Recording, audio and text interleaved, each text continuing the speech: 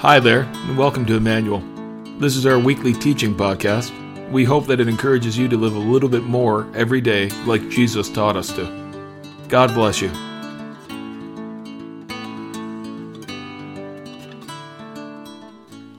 Before I read our passage of Scripture this morning, I have to admit that I'm on some thin ice, and a few points actually.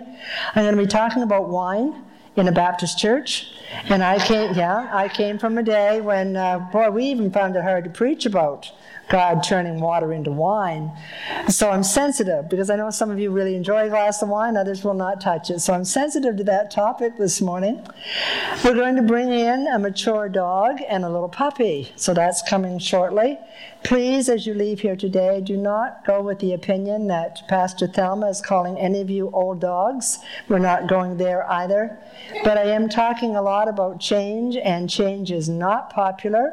We're talking about real change, transformational change. There was a man who went to his doctor, and his doctor told him to give up red meat. So he stopped putting ketchup on his hamburgers. A little bit different this morning as we talk about change. And by the time I get to this wooden podium, I'm probably going to have a hook around my waist that's pulling me right off the platform. But we're going to see what the Holy Spirit wants to do with this morning. So our passage of Scripture is out of Luke's Gospel. It's from chapter 5, verses 33 to 39. I'm using the New Living Translation. It'll be on the screen, and it's on page 728 if you happen to want to follow along in the Bible in your pews.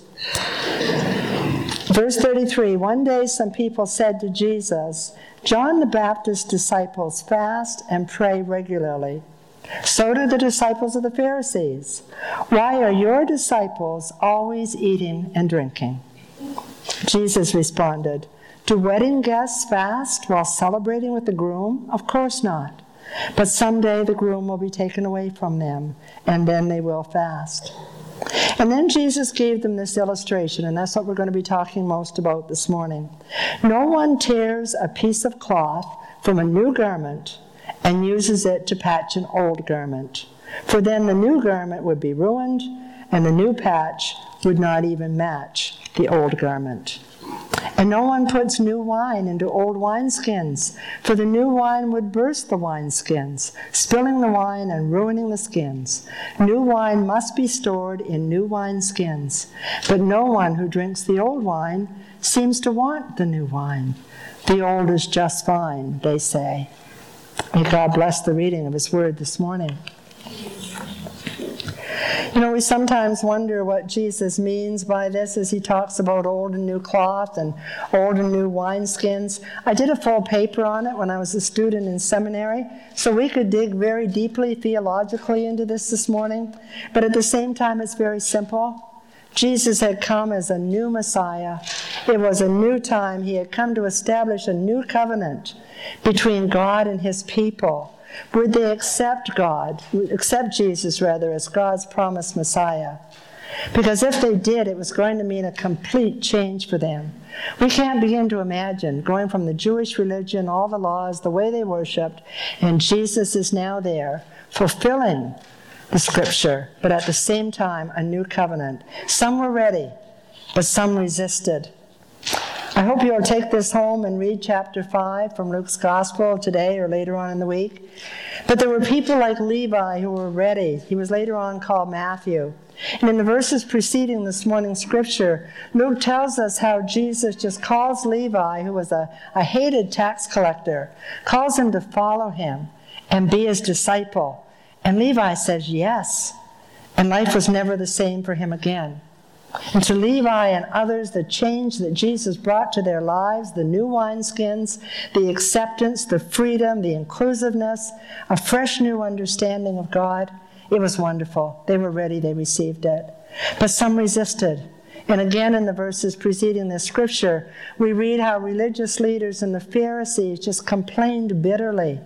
And we read how the Pharisees and others just showed up wherever Jesus went, and they criticized and they complained, and they tried to discredit whatever Jesus was saying, because he was a threat to them.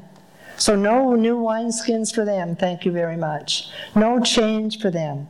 No Jesus for them. So looking at the illustration that Jesus uses, no one tears a piece of cloth from a new garment. No one uses it to patch an old garment. No one puts new wine into old wineskins. Today we live in a world where we have fabrics that have been pre-shrunk. The Jewish people did not have that. So when they would take a piece of cloth, not pre-shrunk, and put it onto a garment, when that garment was washed, the patch would shrink, the tear would get larger, and the patch and the garment would be ruined. And today, of course, we have glass and plastic bottles that we use as containers for our liquids. But in Jesus' day, the wine and the liquids were frequently kept in wineskins, and those were goat skins that were sewn together at the edges to form watertight bags.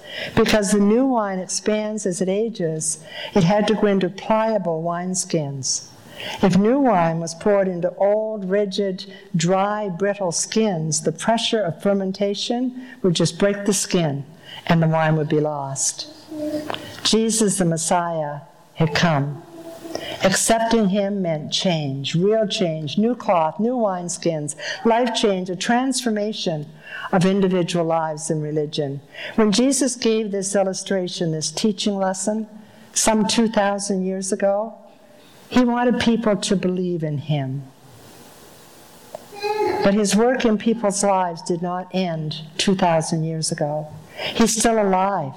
He's still working in lives today, and he's still calling people to believe in him. So I'd like to take just a moment to talk about receiving Christ into our lives, because we have baptisms coming up, and we've had them. Maybe some of you remember a one-time moment when you accepted Christ as Savior. For others, it was much more gradual. And many of you would remember when you were baptized in that wonderful event. But we realized that was just the beginning. I remember Dr. McRae, one of my professors, saying when we talk to someone about accepting Christ into their lives, we need to tell them it's a lifetime commitment. It's a lifetime journey they're entering into. And Micah told me about Bruce Belair. He's at Rock Church in Sackville. And he says when we accept Jesus into our lives, we are ruined for ordinary life.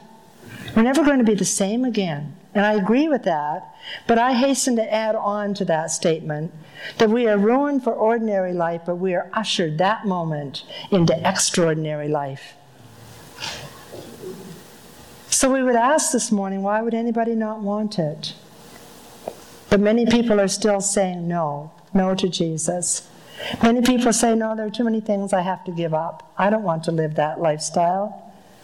Some are saying they don't want to get weird, like Christians are weird. And the pastor that I had visit me this week, a great witness here in the Truro area, and he said many people are looking at him and they're saying, Jesus, I don't want anything to do with Jesus because of Christians.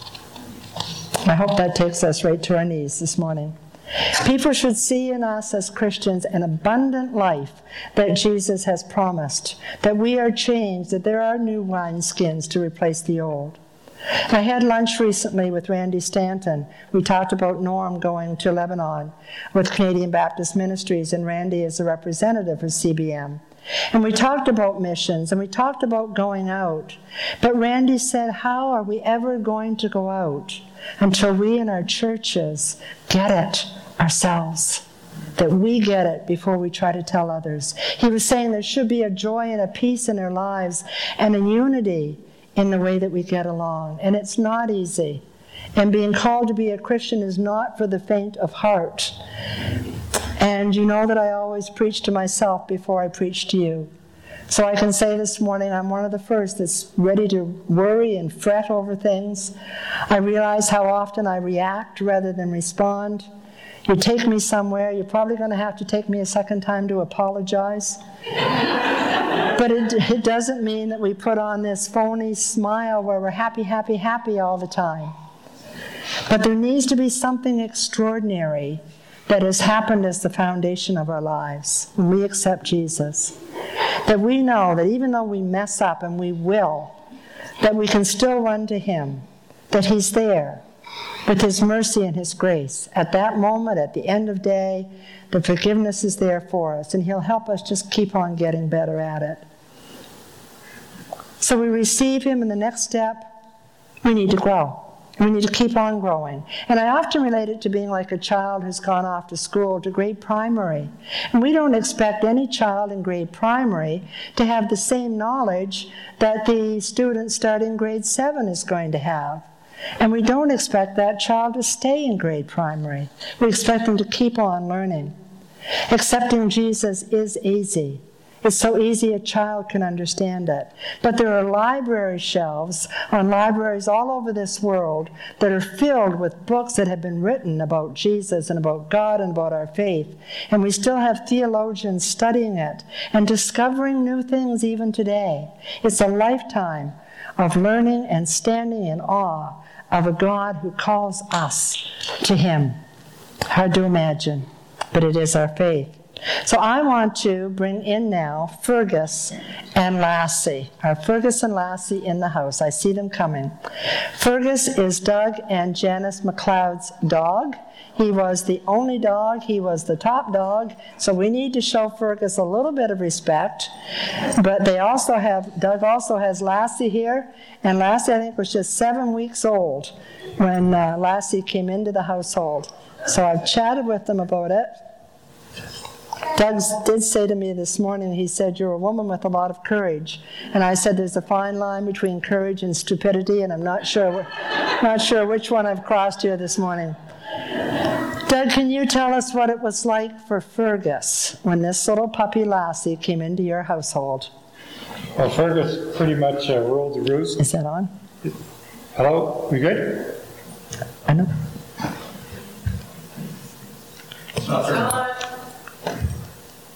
There you go. Yeah, so Fergus pretty much ruled the roost. When he was 1, we became empty nesters. So he's 13 now, so for the last 12 years, he's had all our love and attention and spoiling and whatever. So, we did bring a cat home several years ago. And after a while, they kind of sorted things out. So now we brought Lassie home. What was his reaction? His reaction was that, Border Collies are basically dogs that are bred to herd and protect, and he was pretty much into protecting us from her and herding her and giving her a little corrective nip here and there as required. But then I understand it started to change a little bit, that Fergus took on a teaching role. Can you tell us about that? Well, yeah, it must be bred in them. I mean, Fergus has never been a parent, but he realized somehow that I guess he stuck with her, and he has a lot of information to impart to her and what have you. So, yeah, he started working with her when we do training, like teaching her to sit and give paw and things like that. He sits and gives paw and demonstrates all the things, and she's kind of like a new shadow for him. So he's really helped you in some of the training. Oh, look, he's a great help with the training. Great. Yes, for sure. So what about the other way around? Has it done anything to change or do anything for Fergus? Well, yeah, Fergus, he's kind of like me. We're a couple old dogs, and we like to nap and sleep. And but since Lassie's come along, it seems like he has a new spring in his step, and they play. He'll, like dogs do, he'll get down on the front with his rear up in the air, and they'll do that kind of thing. And occasionally, because he has spine and hip issues, his rear end will give out, and he he's down on the ground, but he gets right back up and plays with her. So he's really doing a great job as a role model for her, and it's invigorated his life as well. He's gotten younger. Yeah. Thank you so much for playing along with me this morning on this. Thank you, Doug. Let's give them a hand.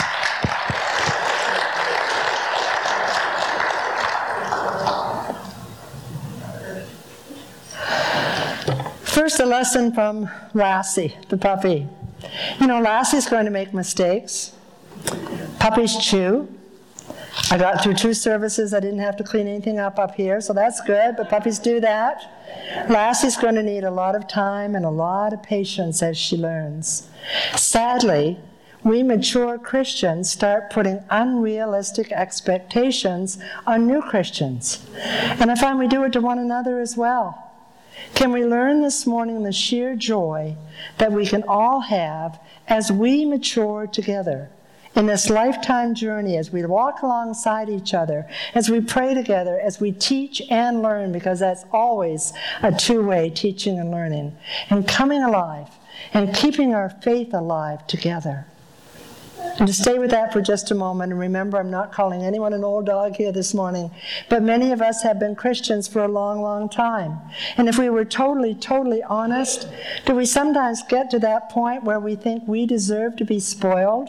We deserve to be top dog? We deserve to have things the way we want them at the church? Do we sometimes become dry, brittle wineskins and stiff and sore and tired and temperamental? It's like, don't come near my food or water bowl or I'll growl at you. I've asked my friends and family to keep an eye on me. There are two things I do not want as I get old. First of all, I do not want to become cranky and cantankerous. A woman that I worked with years ago, and she was working at a senior's residence, and she said, "Thelma, there's no such thing as a sweet little old lady." So that day I said to my family, don't let me become a bitter little old lady. May it be our prayer as Christians as well that we not become sour, bitter, cantankerous Christians baptized in pickle juice. But I had a picture at my desk in the church where I was before, and I need to get it out again. And it's a picture of a woman just dressed in an outlandish purple outfit, and she's just on the go. You can see she's in movement. And it says, when I get old, they will not be saying about me, what a sweet little old lady. They will be saying, what is she up to now? And as Christians, let's stay open and fresh to that. Not what we're going to be up to, but what the Holy Spirit wants to be up to in our lives, to set us free and working in through us. And back to Fergus and Lassie, we need to remember, Doug and Janice will never expect Lassie to be another Fergus. Lassie will grow up to be Lassie with her own personality. Fergus is loved for being Fergus, Lassie loved for being Lassie. Jesus does not expect you or me to be like any other Christian. Jesus does not make cookie-cutter Christians. He loves us as individuals. He created us with diverse and unique personalities, but it's us who try to squeeze people into a mold of our own expectations, and that's not for us to do. Each one of us is wonderful, but really, one of each of us is enough. So Fergus and Lassie in the MacLeod household can teach us, have taught us, something around this lesson of the new wineskins, changes, transformations, lessons about being both new Christians and mature Christians in the household of God together. I want to take a moment to just talk about Jesus' illustration about the cloth. Jesus said you can't take a piece of new cloth and use it as a patch to put on an old garment. Can you imagine taking a brand new garment, and Jesus said actually tearing a piece off of that, and then putting it onto a new one? Both are going to be completely ruined. Neither is going to be a pretty sight. But some of us try to do exactly that with our faith. We take just some of what we learn here on a Sunday morning in a Bible study, and we say, that will be enough. That's all I need. It's enough to make me look good and sound good, but I don't really want it to affect my life and the way that I live the rest of the week. So we try to put on religion like a piece of new cloth, like a patch onto our old lifestyle. And I say we're putting on religion because it's not the relationship that Jesus wants to have with us. And it's not a pretty sight on a garment, and it's not a pretty sight when we do it in our lives. And it doesn't work for 3 reasons that I came up with. I'm sure you could come up with a lot more. Number 1, when we do not walk the talk, we lose all credibility. We don't impress anyone. We don't fool anyone. People won't trust us. They see us and hear us saying one thing and living something totally different. So they're not going to believe anything that we say about our faith, and really they're not going to believe a whole lot about what we say about anything else that we believe in. And number two, God's not able to trust us either. And that's a heartbreaking statement, that God would not be able to trust us when we are going out there saying that we are followers of Jesus Christ. Paul faced it. He prayed about it. He said, as I preach, may I never be disqualified. How many of us, by the way we live in comparison to the way we talk about Christianity, are breaking God's heart, breaking the relationship with Him, insulting Him, and more than that, His love, rejecting the love that He has for us. And number three, we're being untrue to ourselves when we do that, because we're missing out on the amazing truth and love and joy that we can have in our own lives. We're missing out. Last week, some of you were here when Murray Dawson was baptized. He gave Mike and I permission to share this. He came into my office and he talked about having believed in Jesus for years, but he hadn't been able to give Jesus his life. How many of us are like that? In denial, fooling ourselves maybe, but not fooling God, not fooling others. What a joy it was to hear Murray say that and then to see him baptized last Sunday. And we must remember in all of this, we can only do it through the help of the Holy Spirit. This is not self-discipline. This is not willpower. This is not behavioral modification. It has to be the work of the Holy Spirit working in us. When I mentioned I'm on thin ice, the wineskins, the new wine, talking about an older dog, talking about genuine change this morning, more change that I'm going to continue with. You have called me as a transitional pastor here, and we are facing the fact very openly that there are issues in Emmanuel, there are conflict issues here, there are people who have been deeply wounded, those wounds have not been allowed to heal. And we're working on that, and we're seeing God at work in that.